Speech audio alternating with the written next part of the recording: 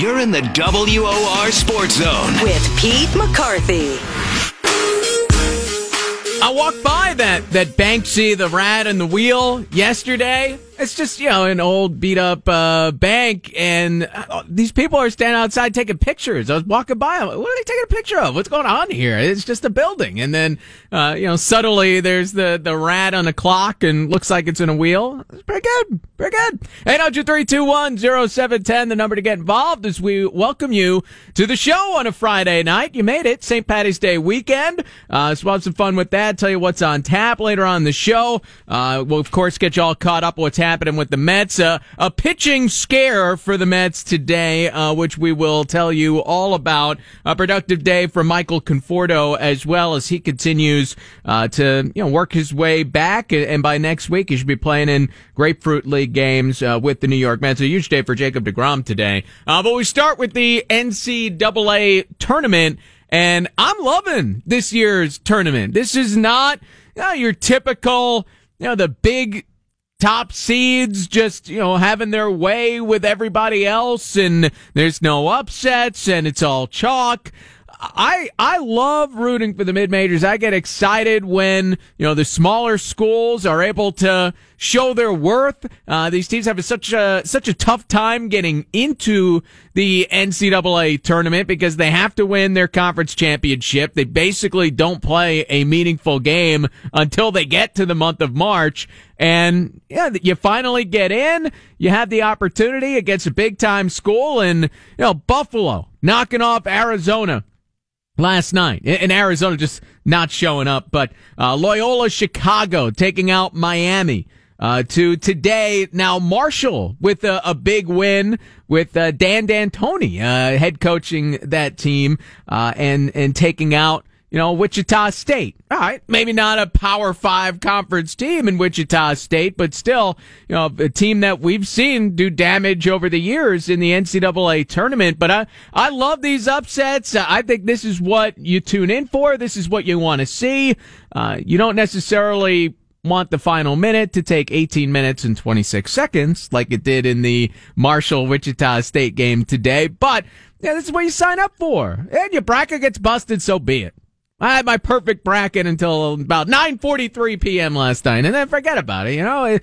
I got some Final Four teams still around. That's good, but hey, it doesn't matter. You want to see some excitement, some fun, and I'm all about the little guy. I'm about the little guy making a run, and Buffalo taking out Arizona and having that moment. Now Buffalo's going to get to take a shot at John Calipari and Kentucky. That's fun. Hey, Kentucky, Arizona would have been good too, but I am more than okay, watching Buffalo take their shot. And they won by like 20 points last night over Arizona. At least they were leading by that much late in that game. That was ridiculous. But this is what I want to see. So I love these upsets. I want to see the madness. I want to see chaos. That's always what I root for if I don't have a team involved. And hey, we're talking about it before the show, and our producer, Ray's like, oh, bad for the tournament. All the Terrible. top seeds should win. Everybody just wants to see chalk. I mean, come on, what fun is that, Ray? All I said, and I brought up George Mason, disaster once they got to the Final Four. But they won 4 games before that. Who cares? And all of a sudden, I don't want to sit there on Saturday night before the national championship game and have 2 blowouts. That ruins it. Well, sometimes when a team gets knocked out, sometimes it's a blowout, sometimes it's a close game. It can happen to anybody. Arizona got blown out last night. That's a Power 5 team. Yeah. I would rather see them, and it has nothing to do with the fact that I had Arizona going to the Final Four. It has everything to do with that, Ray. That's really what this is about. That's what this is all about. You're just angry at Miller and Arizona for not showing up. I want the big guys to play each other. And if you start ruining that, that's when I don't like the little ones. Okay? So Arizona, Kentucky, that would have been a fun matchup. Yeah, that's what I want to see. I couldn't care less about this game. Buffalo, you're out. Come on, I can understand maybe you're skeptical about it, but halftime, that game is close. You're not more interested in that in the second half than you would have been in Kentucky, Arizona. To see if Buffalo could not only make it to the Sweet 16, but knock off Arizona and Kentucky on the way. I don't know if Buffalo will score enough points to match a combined Bills game scored this year. That's pretty low. We saw the Bills this year. Well, that's not compelling to you. I don't get that. That's compelling. Buffalo. That's my team now. Marshall. I'm all about Marshall. Give me these guys. Give me, kids having fun. How about Marshall today after the game? I love this. So Dan D'Antoni's the brother of Mike D'Antoni. He's coaching the game on the sideline, T-shirt and a blazer. Love it. T-shirt's like this bright Marshall shirt, the Thundering Herd. It's great. He took off the blazer to do the post-game interview. And listen to this excitement and what it's all about. The post-game interview is the most boring thing in the world. Well, listen to Dan D'Antoni. Real good. I don't know what else to say except it was fun. Tell my brother we beat his team. Yes! Go after Mike D'Antoni, James Harden, and the Houston Rockets. Call them out right now if you're Marshall. You're on top of the world. And then take out Kentucky or wherever you get lined up as well. Get it done, baby. And they can see West Virginia. That would be a huge time regional matchup down there. Marshall versus West Virginia. That's the fun of the tournament. That's the beauty of the tournament, Ray. You like the Grinch. Because I want the big team. I am still mad last year I didn't get that Duke, the Duke Villanova game. They all got knocked out early. I want to see those teams. That's what I want. All right, great. One guy goes a little bit, okay, win a round or two. These are fine, but after this, goodbye. If you're not going to do a Butler and make it all the way to the championship game and actually perform in the championship game, Butler's a great example. I watched that entire championship game, and I was in because it was Butler. Don't get to a point where all of a sudden, you lay an egg. That's what I'm saying. It can happen to anybody, though. But exactly. But you know what? I don't want to see this now. If all of a sudden, all right, great. You know what I'll do? I'll say this. If Buffalo goes on and beats Kentucky, I'll never complain again. All right, I'll make that now. If that does, because then I'm completely wrong. But I got a feeling that this is what's going to happen. All the one-and-doners and Calipari are going to run all over Buffalo, and we aren't even going to remember it. No, you'll never complain again. Does that mean, is that overarching, or is that just for this one? For this tournament. Just for this one argument that we're having right now. Yes, and only for this tournament, apparently. So you'll just start it up again next year, right? But no, it just doesn't. It just ruins it for me. It ruins the fact that I won't have that Saturday night with the marquee teams in there. And again, if you're going to be one of these little teams that get there, don't lay an egg. Hey, it's more, you get the close games are what's exciting. Right. You want close games. So I understand. You don't want to see the blowout. You're going to tune it out by halftime. But it's far more exciting if you get the close game with the little team that could. That is the way to go. But Marshall, the big win today against Wichita State. They had a lot of fun with that. You have 2 13 seeds moving on, knocking off number 4s. One problem, though, as exciting as the upset might have been, the way it played out that final minute, it took 18 and a half minutes, according to Deadspin, to play out that final minute of action. And that's always been the joke in basketball, right? NBA, college basketball, I'll tune in for the last minute and I'll see everything I need to see. It was excruciating. There's replays left and right. And then your typical coach's timeouts, free throws. I didn't feel like they left the game a ton. So, I didn't watch the whole game. I kind of went in, just watched that final minute or 18 and a half minutes as it were. That's over the top though. And it's replay, man. Replay just adds and adds and adds to all of these sports. And basketball's replay figured out the best, right? They go to it relatively quickly. It's 20 seconds, maybe 45 seconds, and they figure out, who's it out of bounds on. The video, usually as I'm watching at home, I can't see anything when they're slowing it down, even frame by frame, as far as who it went out on. But the referees figure it out. He usually stays with what they called in the first place anyway. And you just lose 45 seconds. You have another timeout and the whole thing. I don't think you have to ban replay from basketball because it does, serve a purpose there. But 18 and a half minutes to play the final minute. It's an exciting game. That's a little extreme. That's a little much. 18 and a half. I got 14 minutes in me. 18 and a half minutes. We're watching a lot of replays trying to see whose pinky touched the basketball before it went out of bounds. They had that in the Big East final, too. The same thing with it just sitting there and going back and forth, seeing if the pinky caused the ball to rotate a little bit. Look, if you can't figure it out in the first, 15, 20 seconds, then that should be it. It's got to be clear. It really does, and all these sports. Basketball does it the best, I think, of all the sports. But even then, it can drag on you when you have a sport that already does drag at the most compelling times. They've done some things, taken away some timeouts to try to speed that up, but you certainly felt it today. 800-321-0710, the number to get involved. Do you like the upsets, or do you think, it's fun for a moment, and then I'm not going to watch Marshall. I don't have time to watch Buffalo against Kentucky. 800-321-0710. We'll get you caught up on the Mets as well. Another busy day. Jacob deGrom dominant today. Michael Conforto a productive day, but the Mets did have a scare as far as the health of one of their pitchers goes. We'll tell you about that when we come back. It's the Sports Zone with Pete McCarthy on the Voice of New York, 710 WOR. We're back in the WOR Sports Zone with Pete McCarthy. We'll keep you updated on what's happening in that NCAA tournament throughout the show as games go final. And we'll take some calls, too. Again, 800-321-0710. A busy day for the Mets, though, as we head down to Port St. Lucie, what's happening in Florida. We will have Matt Ehalt with us, of The Record, with us at 7:05 for the Mets spring training report. But a couple of things that went down today. One, pitching injury scare. Now, if you remember it was about a year ago today, that was the last time until, now, but a year ago today, the last time you saw Noah Syndergaard, Jacob deGrom, Matt Harvey, Steven Matz, Zach Wheeler, all starting games for the Mets. They're able to do it consecutive games, and things were going well in Mets camp health-wise this time a year ago. And then it was those final 2 weeks before opening day that suddenly Seth Lugo's going down, Juan Lagares gets hurt, and then the pitcher started to drop like flies once the season began. So it can happen quickly, and all you want for the Mets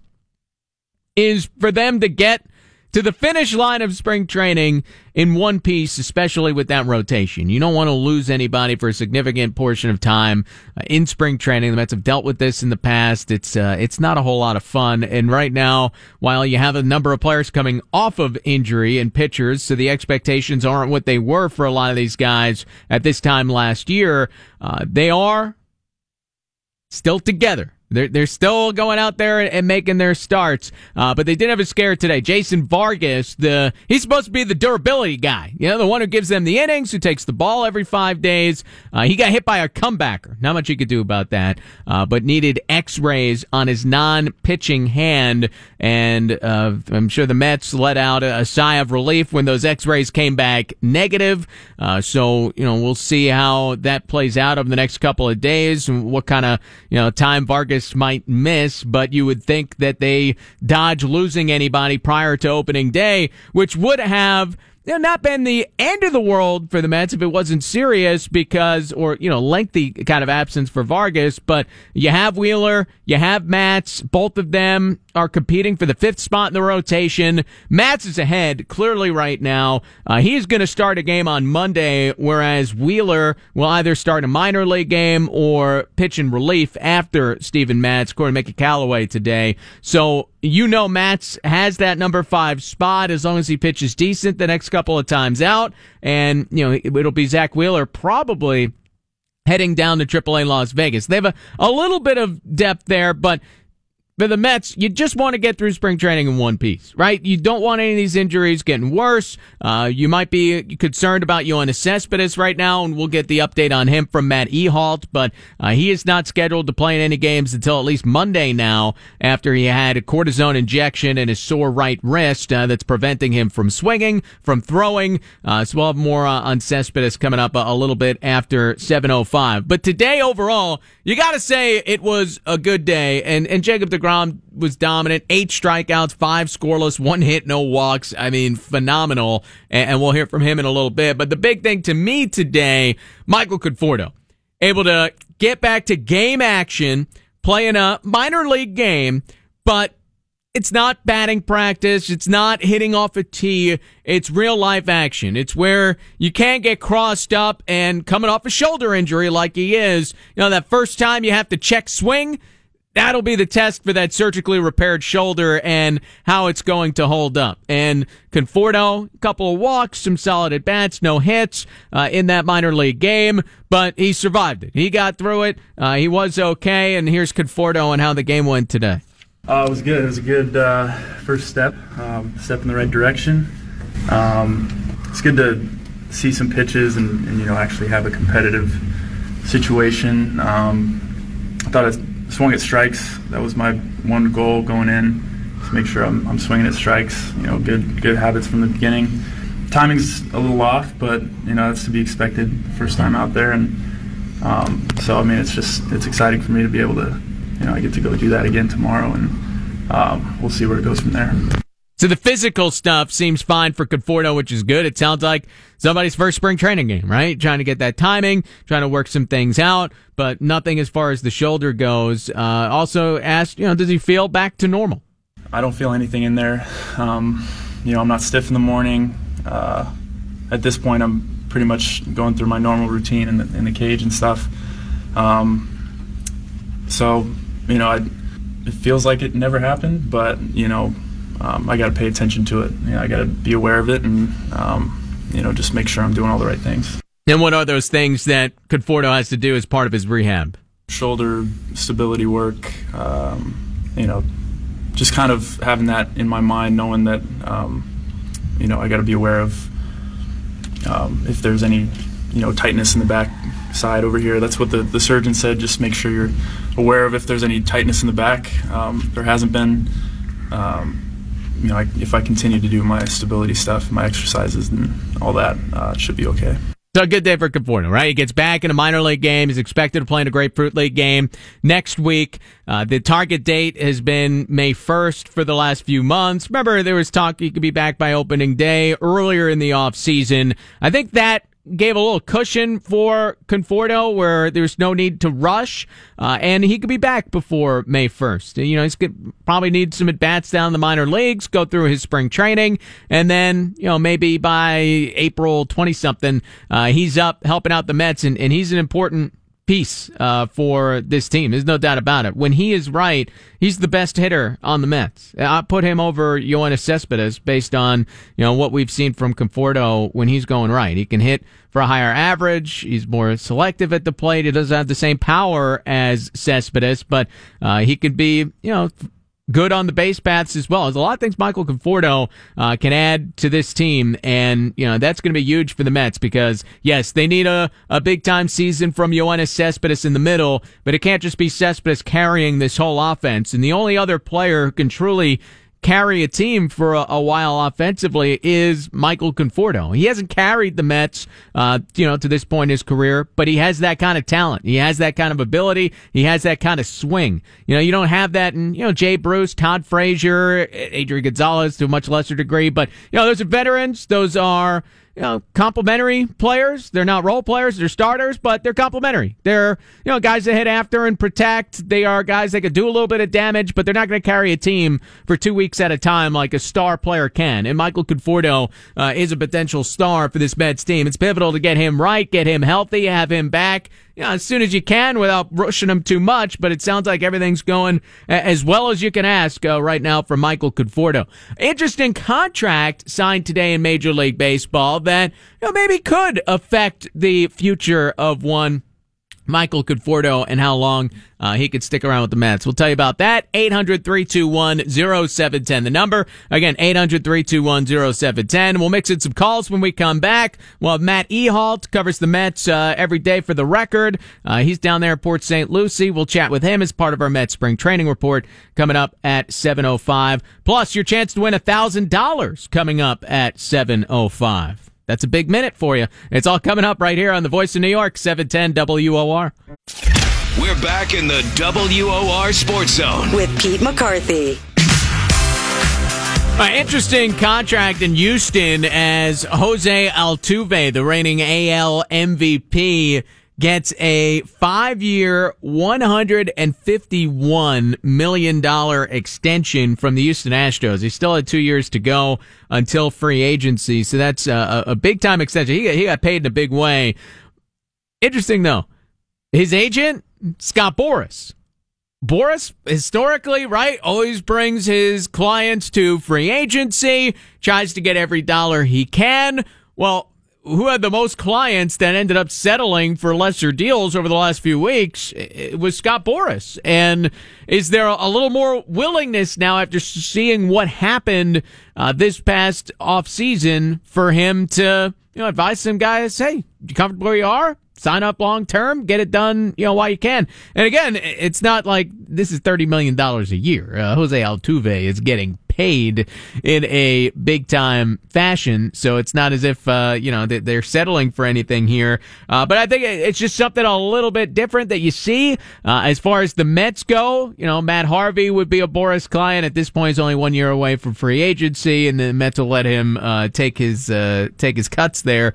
But Conforto's the interesting guy. Now, he's still got a long time until he becomes a free agent. But if Conforto puts up another season like last year and he gets through it healthy and is able to bounce back from the shoulder surgery to the point where you don't worry about it much going forward, that's the kind of guy you want to lock up. I think Conforto's a franchise type of bat, someone that can hit in the middle of your lineup. It's always been number 3 is the big spot, right? Keith Hernandez always talked about in the SNY broadcast. He wants to see Conforto 3, but now it's 2. That's where a lot of the best hitters, wherever it is, he'll be hitting somewhere 2, 3, and for the Mets for a long time, as long as he could bounce back healthy. And it seems like he's on the right track right now. But something interesting there.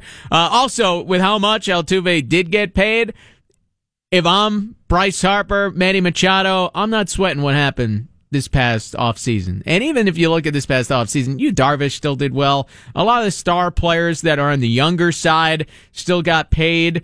Bryce Harper, Manny Machado are going to make a boatload of money this offseason. Will Harper get the $400 million we were predicting, or at least I was predicting last year? I think he still finds it. I do. I think he's going to get an incredibly long deal, and because he's a difference maker. He's as close as baseball has to a superstar right now, right? As a guy who crosses over, he's more of a face of Major League Baseball than, Aaron Judge at this point, has been at it for a while. So I think Harper's just a total game changer in that way where, there is a premium that you're paying for. But if you're Josh Donaldson and you're going to be, I think he'll be about 33 when he hits free agency, that's the guy that has to worry that he's not going to get what he might have in the past as teams start to get a little wiser, perhaps, about some of these long-term deals. But 800-321-0710, the number to get involved. Again, 800-321-0710. George in Red Bank. How we doing, George? Hey, Pete, good to talk to you again. How are you? Good. What's going on? Good. Some positive and negatives so far, I guess, with the spring training. I guess you can't really look at the wins and losses because half the guys aren't playing, so I'm hoping that once the normal people start getting in the lineup, we'll start to see some of these big bats go. But how fragile Cespedes is being. Hopefully, this is precautionary. It looks like he's going to be getting into a game this week. But you just have to be ecstatic on what you're seeing from Syndergaard and DeGrom. Like, these guys honestly can compete with any of the top 2 people in the league. Mm-hmm. It's just after that. Then what? All right, Harvey's showing, that maybe he's somewhat back to where he, could be. I don't, hopefully it keeps going from there. But where do you see, the rest of the pitchers, with Matz and Wheeler? Harvey's going to be in the rotation. Vargas is going to be in the rotation. Matz will. Who do you see stays up? Who do you see goes to the bullpen or goes back to the minors? Yeah, I think Matz is going to be the 5th starter. Matz will be the 5th starter. Lugo and Gesellman to the pen, and Zach Wheeler to AAA. That's the way it seems to set up right now. And what's going on with Swarzak? Is he coming back? I know he's starting to throw again. Is he? He threw a simulated game for a couple of innings yesterday, I believe it was. So, that calf injury, it seems that he's on the way back. We're under 2 weeks to opening day. I would think that's enough time for Swarzak to be back and be part of this Mets bullpen. So, I wouldn't worry too much about him right now. Yeah, Cespedes with this right wrist. We'll talk with Matt Ehalt and get his opinion of how it looks on the ground there in Port St. Lucie and how worried the Mets should be. The thought was he would play this weekend, but apparently he doesn't want to travel to Sarasota, Florida. So he's looking at Monday now to get back in a game. We're getting close, and The other thing you bring up is how bad the Mets have been record-wise over the course of the spring. They've been the worst team in Major League Baseball in spring training. They tied today, so they're now 5-15-3. I believe their winless streak is probably, I think it's at 10 now. It's either 9 or 10. I think it's 10. But they're not winning games. But this is part of, I think what we knew about the Mets is they don't have a ton of minor league talent at the top of the minors at AAA and AA. They don't have that major league ready talent waiting there. So who's playing half the games to this point? It's those, back end minor leaguers. And, they gave a bunch of at-bats to Tim Tebow as well. I think that's what you're seeing. Now, the Mets haven't played crisp baseball, and I'm not going to tell you they have. Mickey Callaway has complained about it as well as he did, this past weekend. I want to see that turn around about now. That last week, that's when it's real baseball. That's when you just want to see crisp baseball. I thought today, I didn't watch the whole game, but I watched about 5 innings. I thought the defense was a heck of a lot better. Ahmed Rosario made some great plays. He had a line drive. There was a bullet he was able to jump up and grab, and then there was a ball that a comebacker deflected off of Robert Kesselman. Rosario was able to charge it, barehand it behind the mound, and throw the guy out of first base. That's a big-time play from a shortstop. That's the kind of play you've seen against the Mets 100 times over the years, and you've never seen a Mets player make, at least not a Mets shortstop. That's what I'm excited about with Rosario, what he could do defensively. Offensively, from what I've seen, he's pulling off the ball a little bit. What we saw last year, he didn't have great command of the strike zone. He chased a lot of pitches that were away. But Rosario, offensively, if he gives you something, I think you're relatively happy with that. You hope that builds as the years go on. But defensively, he can be a huge difference maker. This was an awful defense last year. And that left side of the infield was abominable. Now, Todd Frazier's a solid defensive third baseman. Ahmed Rosario can be a real good defensive shortstop. So he is someone that I really believe could be a difference maker just with the defense. This is something we talked about a lot last year.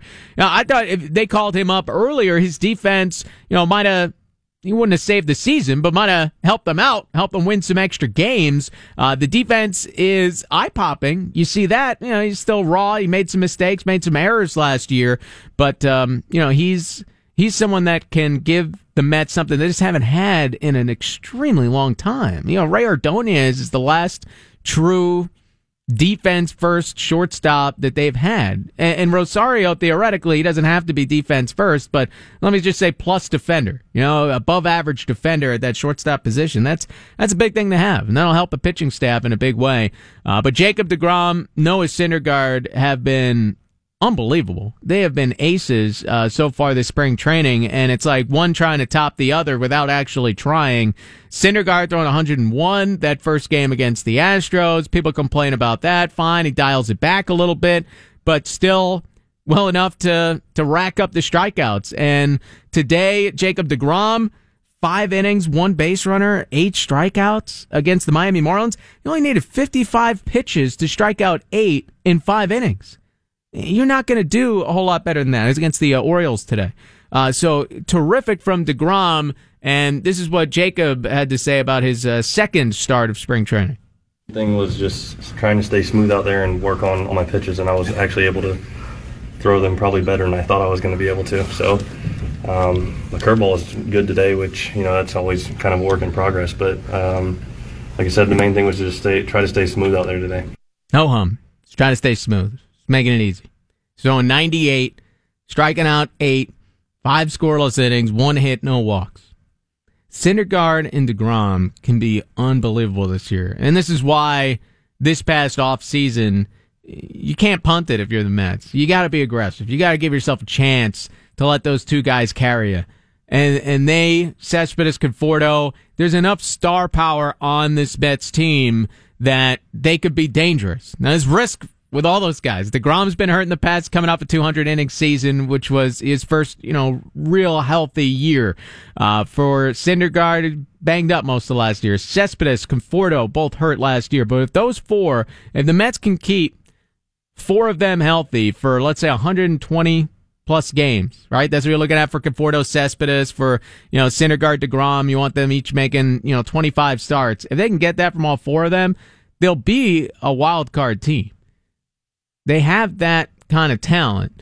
It's just a matter of, you're making some bets against a bad shoulder, against the bad legs of Cespedes, now the right wrist, and you're counting on two pitchers to stay healthy. But Syndergaard, DeGrom, boy, they have been fantastic. And Syndergaard will get the opening day nod because DeGrom had the stiffness in his back, but, DeGrom will be there soon after to make a start in the Mets rotation, and, those two can really be dynamic and call back some glory days potentially. And Syndergaard really could be someone that you haven't seen anyone be that dominant in years in a Mets uniform. You're going back to like Doc. I think if Syndergaard can stay healthy and really build on what he is, what his stuff is, and get to that next level of learning how to pitch and take something off here and there and not everything be max effort. But that's a big step that he could take, and boy, I mean, it does get you excited. And it's spring training; it's time for some optimism, and the Mets, they can provide it. As much as they drive you nuts and drive you up a wall, there's plenty of talent on this team, even coming off a 70-win year. 800-321-0710. We'll have our Mets spring training report coming up at 7:05. It's a Sports Zone with Pete McCarthy on the Voice of New York, 710 WOR. We're back in the WOR Sports Zone with Pete McCarthy. Fun finish NCAA tournament with Nevada and Texas. Texas up 3 in the final minute. Had a chance to pretty much ice it. Kid missed the front end of a 1-and-1. You leave that door open for Nevada, and they hit a big free throw late after getting a big rebound. So for Texas, Nevada, they ended up going to overtime, and then Nevada took care of business there, 87-83 over Texas. Shaka Smart and the Longhorns booted from the NCAA tournament. Let's grab some Mets calls here. We'll have Matt Ehal to the record coming up at 7:05 for the Mets spring training report. Plus, your next chance to win $1,000 coming up at 7:05. So you want to stick around right here on 710 WOR. Let's grab some calls. Joe in Richmond, Virginia. What's up, Joe? Hey, doing, Pete? What's going on? How we doing? Hey, I got a quick question. See, every year I go and buy the MLB package, and the last couple of years, it's been a little bit disappointing by All-Star break. So I just wanted to get your opinion. You think it's going to be different this year? I think they're relevant. I think they're relevant up to the trade deadline. Absolutely. Oh, and also, I'm also an East Islip alum. Oh, yeah. That's my school, baby. 96, buddy. All right, so we didn't cross over there. I'm 02, but we were around. Cool. I was across the street for a year when you were a senior. Nice, buddy. All right, Joe. All right, thank you. Thanks for calling in, man. Joe in Richmond by way of East Islip, my hometown there. So, but yes, as far as the Mets go, I don't think that they're competing with the Nationals. I will not talk about the Nationals against the Mets in that way. I don't think the Mets are close to the Nationals. It'll be fun that first week of the season. They get a shot at the Nats, and it looks like Jacob deGrom could end up making the start in the Nationals home opener, which will be April 5th, the Thursday afternoon. I think the Nationals are always the measuring stick for the Mets, because who else are you going to measure yourself against in that division? But I don't think the Mets are close to that, but I do think they're a wild card contender. I think they're very much in the mix with teams like, the Cardinals, the Rockies, the Diamondbacks, the Brewers surprised the last year. Can they, do it again? I think the Mets are squarely in that class, and those are the kind of teams that they're going to be competing with throughout the year. And to me, all you can ask is to be in a position to make a move at that trade deadline. And the Mets, they're not loaded with prospects on the farm, but you have another 3 months for it to play out, for some guys to emerge. And if you're close, you make the big move, whatever it's going to be. The Mets, they have enough talent that if they are healthy and in it, that's where they gotta, get some things done. And who knows what that piece is going to be. I don't think it's evident right now, hey, this is the gigantic hole on the roster. It might end up being first base. It might be a bullpen arm. Maybe they end up needing more starting pitching even after signing Jason Vargas recently. But whatever it is, you go out, you get it, and you hope for Yoenis Cespedes 2.0, right, when he provided a few years back. Steve in Congers. What's up, Steve? How you doing, Pete? Enjoy the show. Thanks. I just really disagree when you're talking about Cespedes a couple of days ago, with wearing the hat backwards, like laying down on the ground and the monotony and you need to break it. I'm a little bit older. When you're running the team and you're a leader, you work harder than everybody else. It's a horrible example to set. And there's no excuses for behavior like that, and it shouldn't be tolerated. I don't see it as problematic because he's wearing his hat backwards. That's bad influence on everybody else. The article also pointed out, like he was like laying on the grass, and they'd hit him, he'd get up. Yeah, which is something to make the fly balls more challenging, and that I've heard since that's a drill that some high school coaches utilize. Pete, that's a younger view of it. It's a breakdown of the discipline, and you got to realize if you ever coached a youth team, mm-hmm. you everybody is equal. There is no stars, and everybody should be treated the same. And here's the main thing about practice: you practice what you do in the game. You're never going to be on the ground getting ready to shed a fly ball. That's inexcusable. Yeah, I mean, it doesn't bother me. I understand your point, Steve, and thanks for calling in. But you're never going to have a situation where everybody is truly treated the same way when you get to the professional level. It sounds great, but it never works in practice unless you're going to be willing to just trade away Cespedes, which you can't anyway. He's got a no trade. But these are the power that the player has over a coach that you don't have in youth sports. And, you hope you teach these kids these lessons, right, in youth sports. So, there aren't problems, when they get older. But I don't see Cespedes as a problem for the Mets as far as leadership goes. He's not David Wright. Nobody's ever confusing him with David Wright. He's getting paid more than anybody on the team. There are some guys that are gonna, imitate some of what he does. But the one thing that I have an issue with that does show itself on the field is, not running to first base after a strikeout. Little hustle things that you notice with him. And you start seeing other players, dogging it every once in a while. That's problematic. But I haven't noticed that from, Mets players over the years. I haven't noticed guys not taking things seriously and taking that lead from Cespedes. It could happen this year, but I haven't seen it yet. And if it wasn't going to happen last year, when's it going to happen? 800-321-0710, the number to get involved. Well, Matt Ehalt with more on Cespedes as far as his physical health goes.